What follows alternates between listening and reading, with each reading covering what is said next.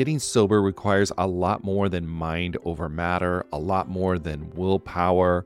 It's about leveraging the support around you. People in recovery typically need a mix of medical help, emotional support, and changes in lifestyle to manage their addiction, not just mental determination. As both a therapist and someone embracing the recovery lifestyle, there's one tool I always recommend to people needing extra accountability: SoberLink. SoberLink is a high-tech breath analyzer system designed to help you get and stay sober. And here's why I love it. You'll test the same day every day, eliminating testing anxiety. Friends and family receive instant test results, helping you rebuild trust and preventing relapse. Accountability is a part of that, and it's something to really be embraced. Devices have built-in facial recognition, so your support circle knows you're testing, and tamper-resistant sensors flag any attempts at trying to beat the system, so your sobriety is never questioned. So let 2024 be your best year yet. Visit soberlink.com/TAM to sign up and receive $50 off your device. That's soberlink.com/TAM. And let accountability be your guide. This episode is brought to you by La Quinta by Wyndham. Your work can take you all over the place, like Texas. You've never been, but it's going to be great because you're staying at La Quinta by Wyndham. Their free Bright Side breakfast will give you energy for the day ahead. And after, you can unwind using their free high-speed Wi-Fi. Tonight, La Quinta. Tomorrow, you shine. Book your stay today at LQ.com.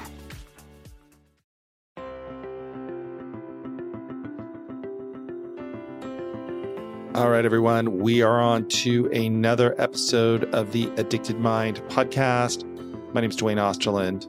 I'm your host, and today our guest is Dr. Arun Gupta.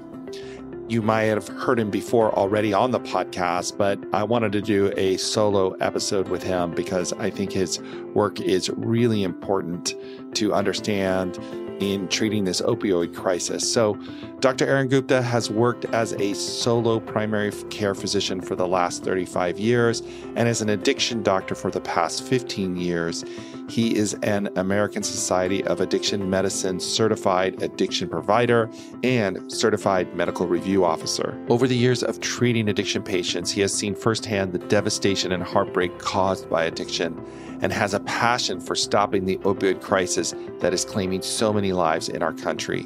He is a member of the Rotary International and chair of the Rotary's Medication Treatment Action Group to promote medication-assisted treatment, MAT, and addiction prevention in North America. He is also author of the highly acclaimed new book, The Preventable Epidemic: A Frontline Doctor's Experience and Recommendations to Resolve America's Opioid Crisis. So today, I think you'll get a lot out of this episode. Dr. Gupta has firsthand experience in working in this field from a medical perspective. And don't forget, if you are enjoying the Addicted Mind podcast, please rate and review us in iTunes or wherever you get your podcasts. That really does help the podcast get found. And click the subscribe button so you can get the latest episode in your podcast feed. All right, everyone, stay tuned for this episode. All right, everyone, welcome to the Addicted Mind podcast. My guest today is Arun Gupta. And Arun, you've already been on the podcast already. I have been. But I wanted to have you back because I wanted to delve into this topic in an even deeper way, because I just think it is so incredibly important that we talk about this. And so you're the author of the book, The Preventable Epidemic: A Frontline Doctor's Experience and Recommendations to Resolve America's Opioid Crisis. So let's just jump in from there. And first, tell me a little bit about you getting into this field and getting into this work and kind of the experience that created all of your passion to get this information out there. Well, so I've been in practice in the rural community since 1989, and I had an appointment to be a deputy medical examiner for 8 years. Then I was a local jail physician for 11 years. And I also worked in the emergency room on a part-time basis a couple times a month to gain access to how people suffer when they come to the emergency rooms, in addition to working in my office, the hospital, and the nursing home.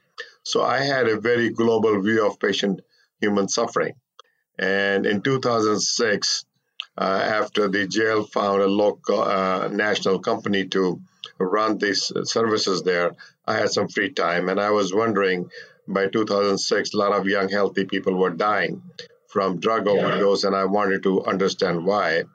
And lucky for me, I figured out to become a member of American Society of Addiction Medicine, the highest organization in this country that has the most and the vast knowledge about treating addiction, evaluating addiction, people keeping in remission.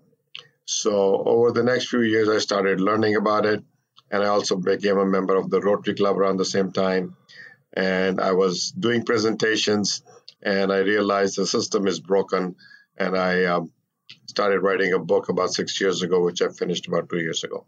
Tell me a little bit about that realization that this system is broken. What started to lead you to see that? And what were the things that you were noticing that said, this isn't working? Well, even as of today, 94% of the patients with addiction do not have access to care. This is despite the fact we have an effective medicine available in this country since 2002. So I would expect more and more people will get into treatment. I have 85% success rate, but I'm very limited, restricted, and overly regulated trying to practice addiction medicine. And in no other field of medicine do these restrictions and regulations and oversight persist. So why is it there? Is that a criminalization of the treatment arm that led to the criminalization of the doctors? And then it made more difficult for doctors to learn and practice addiction medicine, and that made it more difficult for patients to get access, even though we have an effective medicine. So think of this way. In early 80s, when I came here, there was a problem going on in the hospital. Young people coming with fever were diagnosed, 15, 16 years later that they had AIDS from HIV infection. Until a diagnosis and treatment was established, 500,000 Americans had died.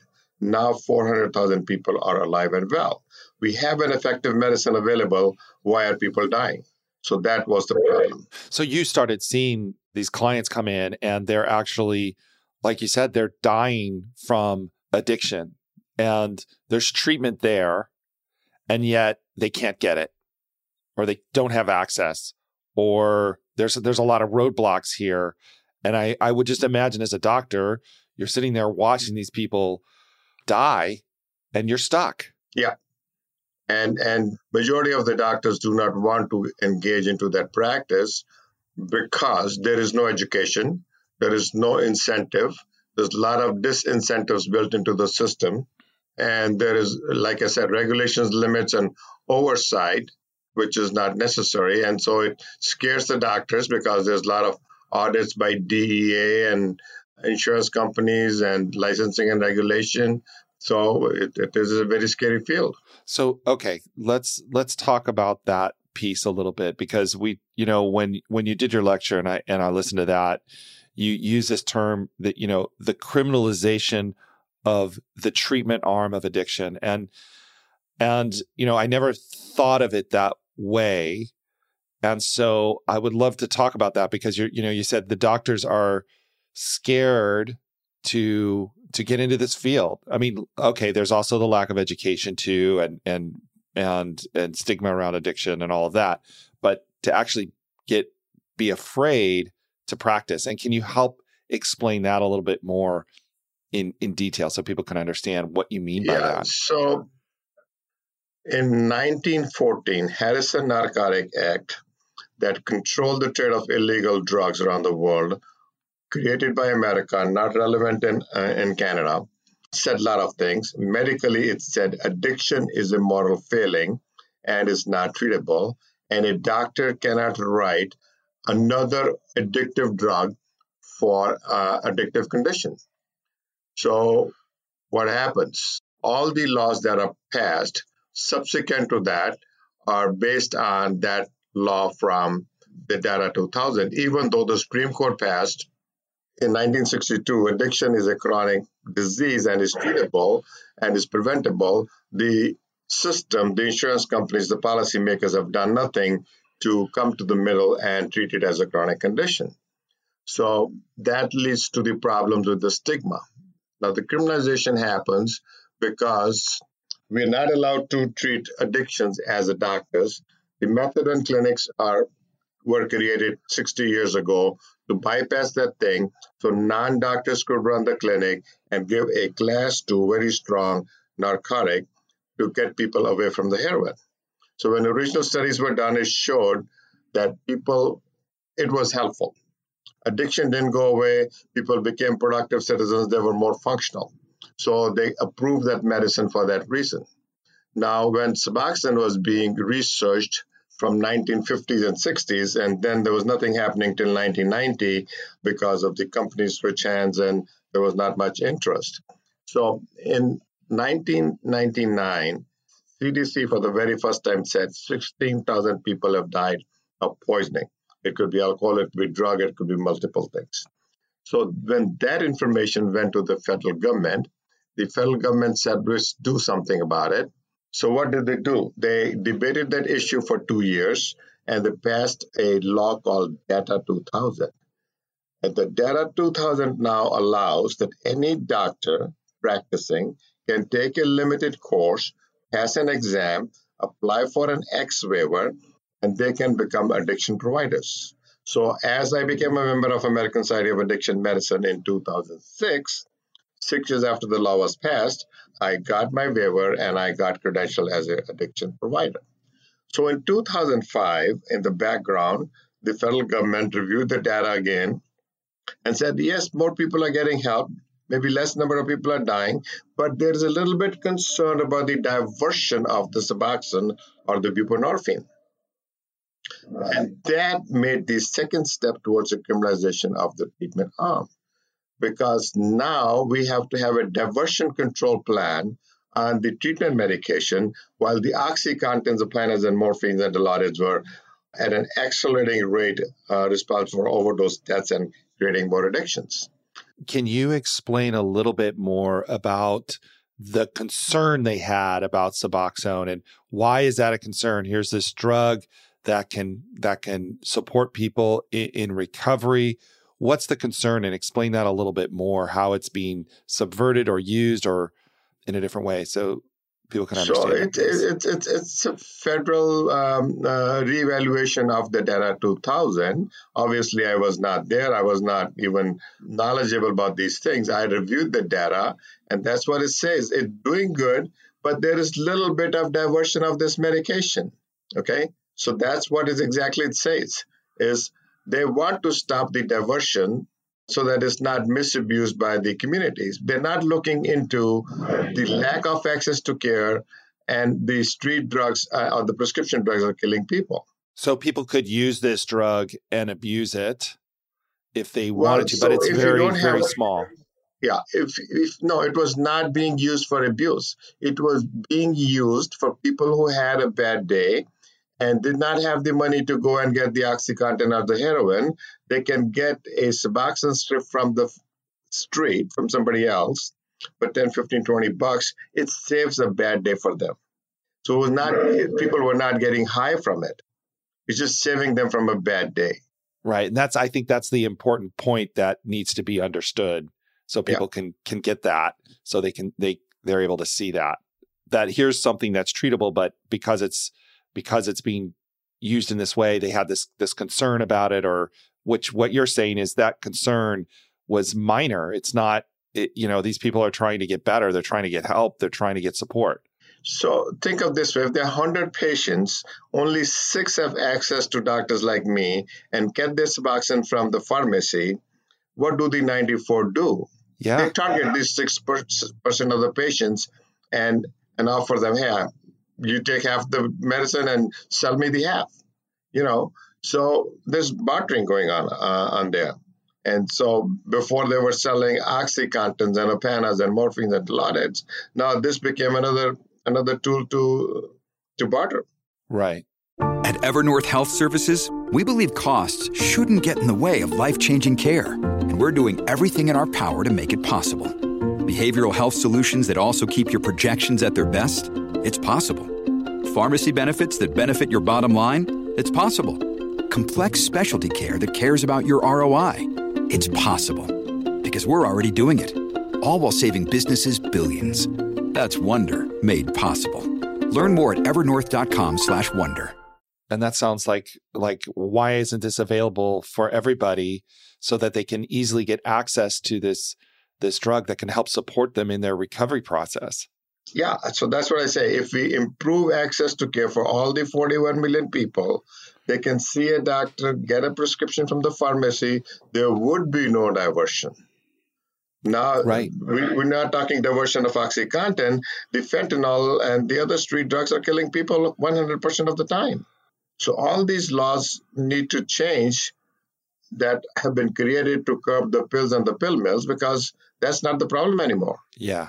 Yeah. So how do doctors get caught up into this and get so afraid to get into this treatment arm, this, addiction medicine? So when doctors read the details of Data 2000 in my mind, they knew if there's a DA going to come and audit and the insurance company is going to come and audit and substance abuse mental health is going to come and audit, they said this is not a good thing for them. They wanted to stay away. In the meantime, as the OxyContin business was going up in late 90s and 2000, the FDA had already started shutting down doctors who were writing too many of those things.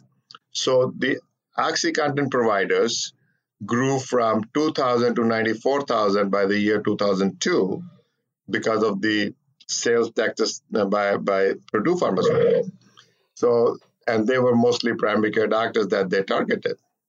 So now they started targeting with Suboxone also any doctor that's willing to do it. So if I didn't want you to do OxyContin, why should I be getting into Suboxone? I mean, this addiction is a very difficult condition, very lethal. People are very manipulative in the beginning and difficult to deal with, and then they're not very compliant. So half the patients would not show up, or they are intoxicated, or they're in withdrawal. And they are not properly dressed, they're not hygienic. So doctors felt, hey, my regular patient's going to go away if I start caring for these people, and then I have more risk into my practice. Right. So right. No education, risky patients, no incentives, a lot of disincentives. So that's what happened. Well, so how do we start to change that paradigm and make this more available to people? Because, I mean, like you said, people are dying. I think you had said last time, I can't remember how many people are dying a day from drug overdose, but it's so incredibly high, and it should be happening. It was over 300. The latest number looks like close to 400 per day. As of last year, it was 110,000 last year that people had died. And these are direct causes of death, not indirect. So if somebody comes into the hospital and can't breathe, and the EMT put the tube into the throat to make them breathe, and then they die, the diagnosis listed is respiratory failure with ventilatory support. It doesn't say anything about the drug problem. So the real number of deaths may be much higher, 2 to 3 times higher than what has been reported. One more thing in the criminalization of the treatment arm that we didn't bring up today is the federal government sued the company that made Suboxone the first time for $2 billion. OxyContin, Purdue company, got off for $4 billion.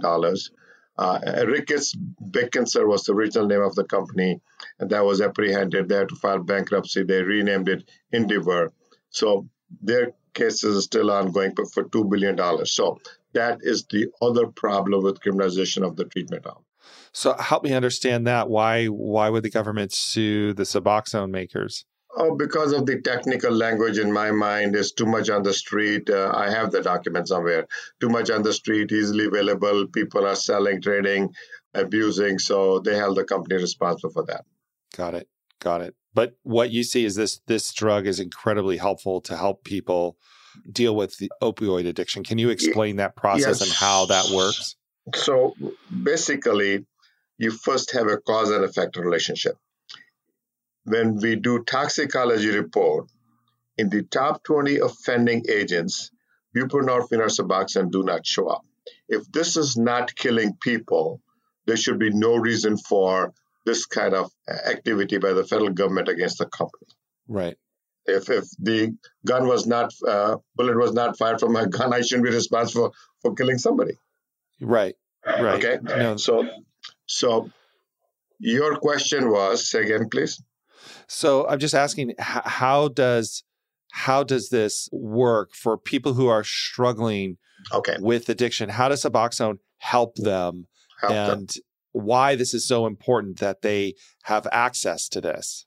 Okay. So when you have a person who has become used to taking narcotics, have reached a stage of abuse or misuse, and has become addicted, now the worst thing for them is not having the medicine, a withdrawal. And the withdrawal can last for weeks and months. Slowly and slowly it gets better, but it's a bad case of flu times 10. So nobody wants to stay in the state of physical, mental situation. This medicine, Suboxone or buprenorphine, once the narcotic is gone out of the brain, it goes and very tightly binds to the mu opioid receptors in the brain, and then it doesn't let any other narcotic come and affect the brain or the body. So there is no withdrawal with this medication. You have to take it every day. Some control with pain. It helps you feel better. And so if everybody gets this medicine through a doctor from a pharmacy, then 85% of my patients are productive citizens. They're back into education, they're back to school, they're back to work, go to church, back with their families, pay taxes, buy houses and cars. They're just like you and me.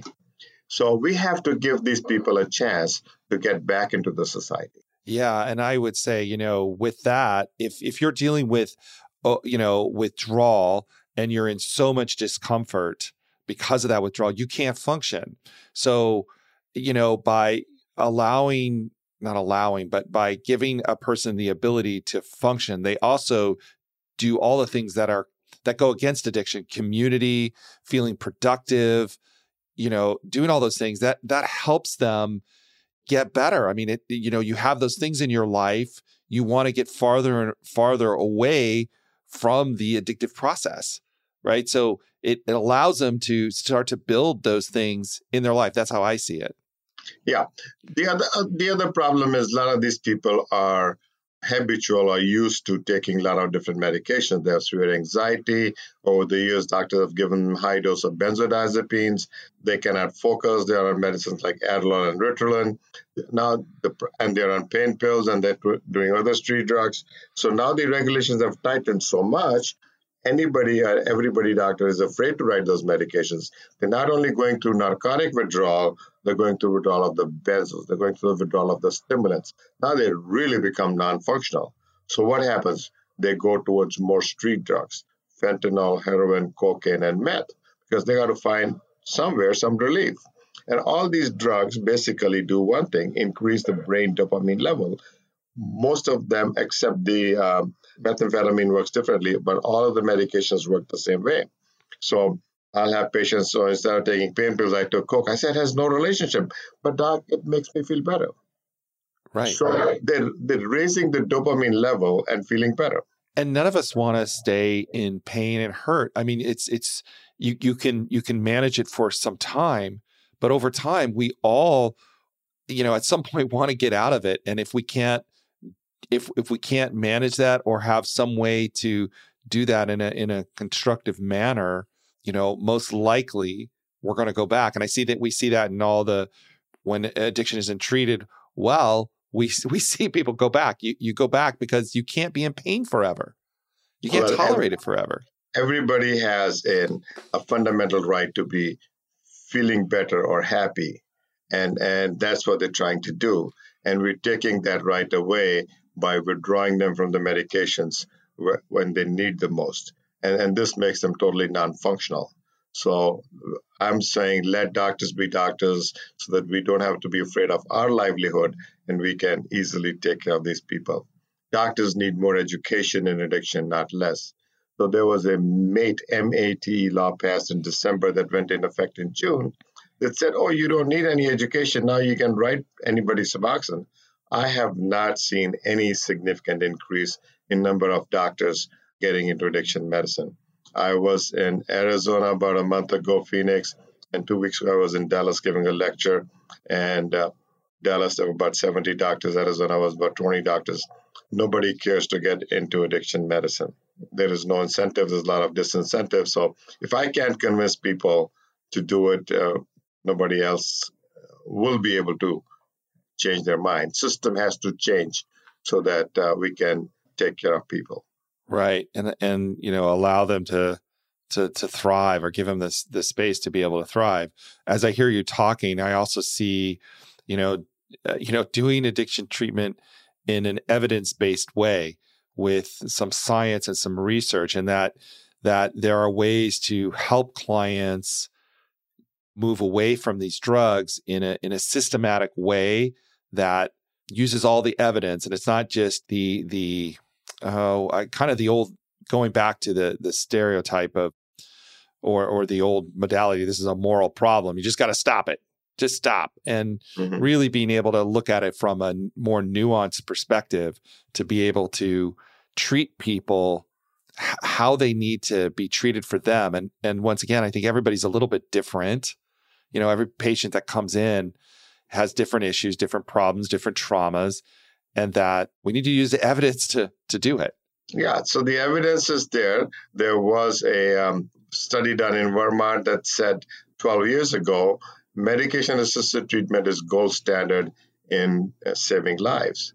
Our Assistant Attorney General in 2019 said, for the very first time in 20 years, that medication-assisted treatment is a gold standard in saving lives. So the drug has been there, the evidence has been there, the government has not accepted, and even though now the government has started to accept it, things are very, very slowly moving. And the problem is now the state and federal regulations that have been created to curb the pills and the pill mills are still in place. So if more doctors get into learning and practicing addiction medicine, they're more likely to get in trouble unless we can expunge those regulations that have been passed in the last 20 years to stop this from happening. To really be able to open that up so treatment can happen, and then people who are doing the treatment can feel safe enough to take on some of these complicated cases to be able to help people. It also sounds like, when I hear you talking, like, the older model of addiction treatment came out of that abstinence model from the beginning of treatment, but the idea of a harm reduction approach to addiction treatment. And it sounds more like this kind of falls into that harm reduction approach, where you help people kind of find their way and get them the best possible care, whatever that looks like to them. I don't know if that's accurate, but I wanted your thoughts on that. So the harm reduction policies are on compassionate grounds. They are not treatment. They are trying to extend the patient into the same state of addiction by providing them clean needles and heroin. Heroin is a class 1 drug. If I'm found with a class 1 drug, I'm going to lose my license and my car and my office and everything. So why is it legal for the federal government to dispense this class 1 drug to these people with addiction and not put efforts into providing them proper treatment, either with methadone or Suboxone, along with counseling? Now, this stuff started a few years ago. The first study came out of Vancouver, Canada, 2 years ago that showed providing clean needles in the city of Vancouver had falling results. The addiction rates went up, the overdose death rates went up, hepatitis B went up, hepatitis C went up, and HIV went up. So it failed in all the parameters. A year and a half ago, Portland came up with the same results. So it's duplicated in 2 big places. But 8 months ago, Vancouver, Canada approved on compassionate grounds 2.5 grams of fentanyl possession by these people to be legal. That is 1,250 lethal dosages. I have talked to several people in Midwest. They are demanding that fentanyl should be made legal in America for these people in place of heroin, because heroin doesn't give enough high. They want to experience a better high. I'm concerned that the death rates will continue to escalate, as the other studies have shown from the heroin model. So I think that's a bad idea. Okay, that's interesting. So by doing that, or providing free drugs or somehow like pulling that harm reduction approach in these studies actually showed that it caused more harm. It caused more harm in all parameters. Right. Yes. So here's what I would agree to. Let's say it's end of November 23. We want to do harm reduction policy for the next 13 months.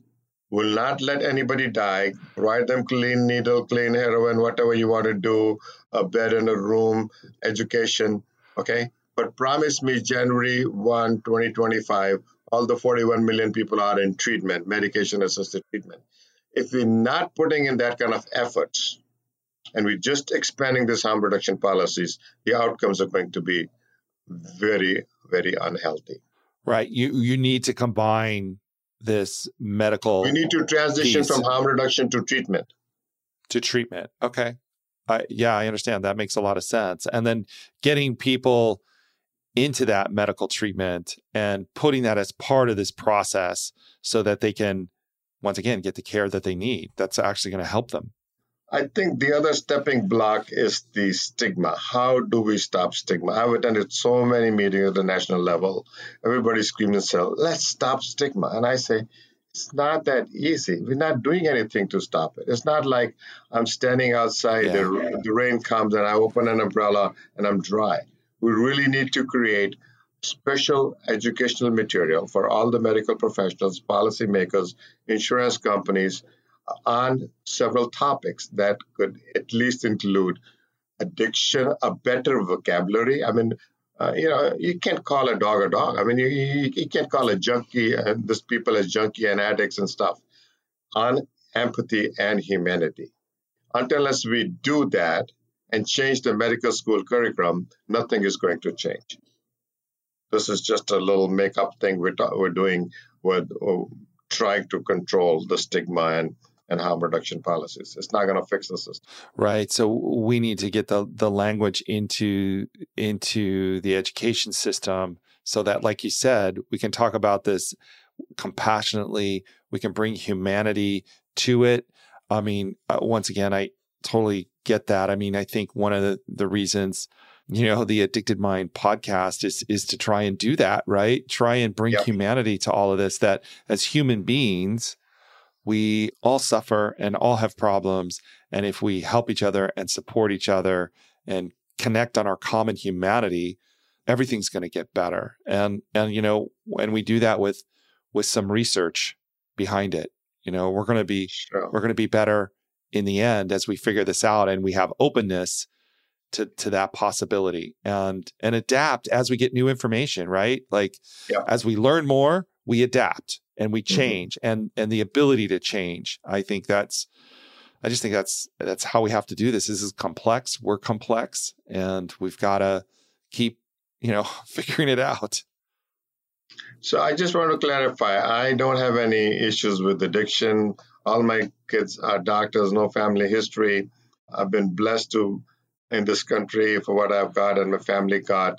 And I realized this system is broken and this is my giving back to the system and the society and the community I live and work and so that we can take better care of our people, our patients.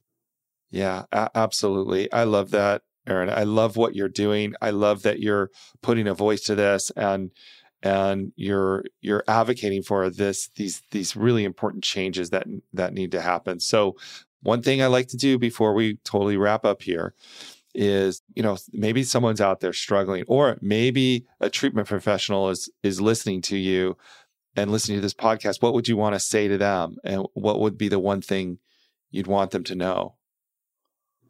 Well, as professionals, we are supposed to take care of our patients. It doesn't matter what kind of condition, shape, age, sex, color, or insurance they have or they don't have. Our job is to save lives and provide the care. And it's not our job to judge them. Well, I see new patients, they're all afraid. Doc, I said, don't worry about it. I'm not here to judge. I'm here to help. And that's the attitude we need.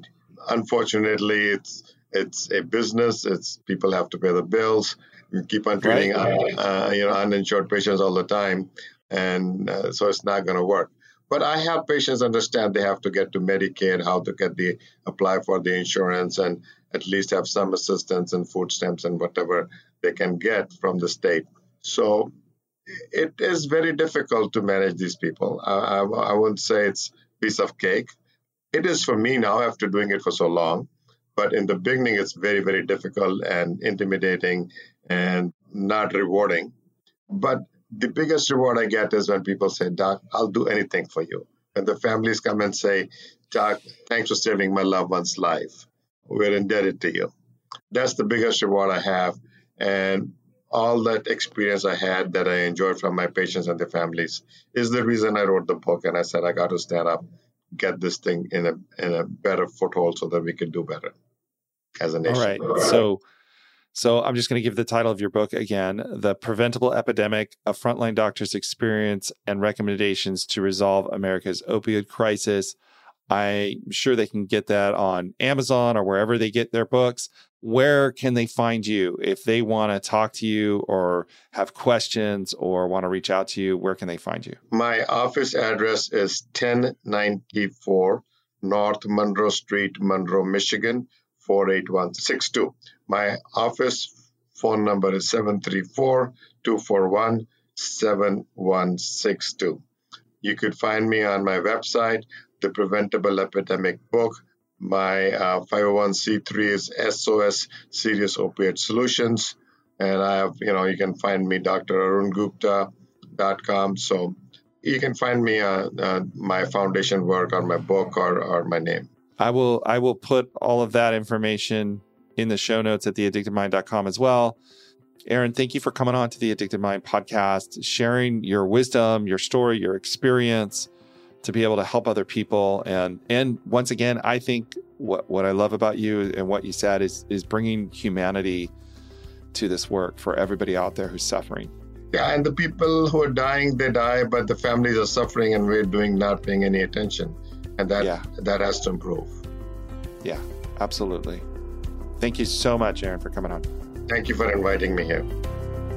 It's easy to blame ourselves for our struggles with alcohol. We see people around us being able to control their drinking without any consequences, yet no matter what we try, we can't seem to figure it out for ourselves. My name is Jillian Teets, and I am the host of the Sober Powered podcast, where I use my biochemistry background to explain the latest research in addiction and help you understand both why you drink the way you do and how to develop the skills and mindset you need to find freedom from alcohol. I discuss topics like why we think about our drinking 24/7, why we have no off switch, and why we crave alcohol. If you're struggling with your drinking or you know someone who is, then I hope that you will check out the Sober Powered podcast. New episodes every Friday. See you there. All right, everyone. Thank you for listening to the Addicted Mind podcast. As usual, all the show notes will be at theaddictedmind.com. So check them out there.